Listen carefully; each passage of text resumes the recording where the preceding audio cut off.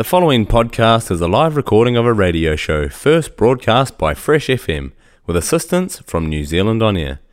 Fresh FM is a community access media station based in Te Tauihu, the top of the South Island, New Zealand. If you or your group would like to know more about how you can have a program on our station, please contact us. Visit our website freshfm.net for our contact details. Hi there, I'm Matt Budd for Fresh FM. Here's former Nelsonian Lorraine MacIntosh with a report from Valencia, Spain. Hello, this is Lorraine MacIntosh reporting from Spain for the week. This week I've been a bit amazed by the order of news in Spain. Headlines and hours of coverage when the Partido Popular erupted in open internal aggression. PP is the equivalent of New Zealand's National Party, and the two people going for each other, the President of the Community of Madrid and the leader of the party, would be equivalent to a National Mayor of Auckland and the leader of National fighting each other. Just stupid, unnecessary stuff, but for them basic power in the party, I suppose. President of Madrid Community is a very popular, competent woman, and the party leader trying to bring her down seems to have this wrong. All week we've had this unnecessary carry-on, while up in the northeast of Europe we've got two countries facing each other down in a power struggle with much more serious consequences possible. I guess it does highlight how out of hand power struggles can get.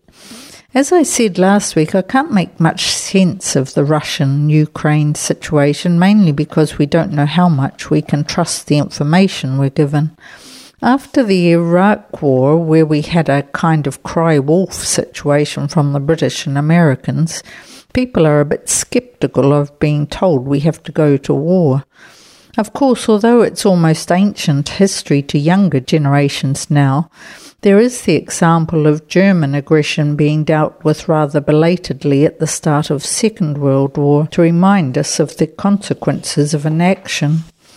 But I'm still not sure how much to trust what we're told. Compared to all this, I'm amazed at the protests in Wellington. Obviously, the protest has very little to do with mandates, and I've belatedly realised it's not political either. If National were in government, it would still be happening. But protesters calling for freedom defies imagination. What on earth would they protest for if they were in the Ukraine or Russia? Or China for that matter. With New Zealand as the first or second best democracy in the world, it does leave enough people overseas wondering what they're on about.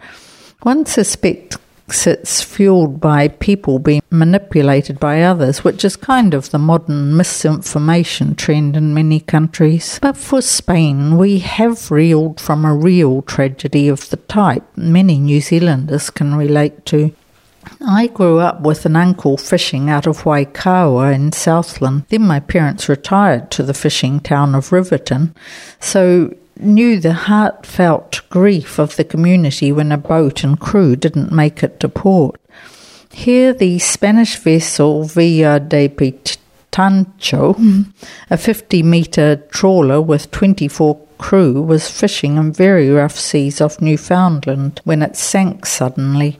5 sailors made it into the life rafts, but only 3 of them were alive 5 hours later when rescued.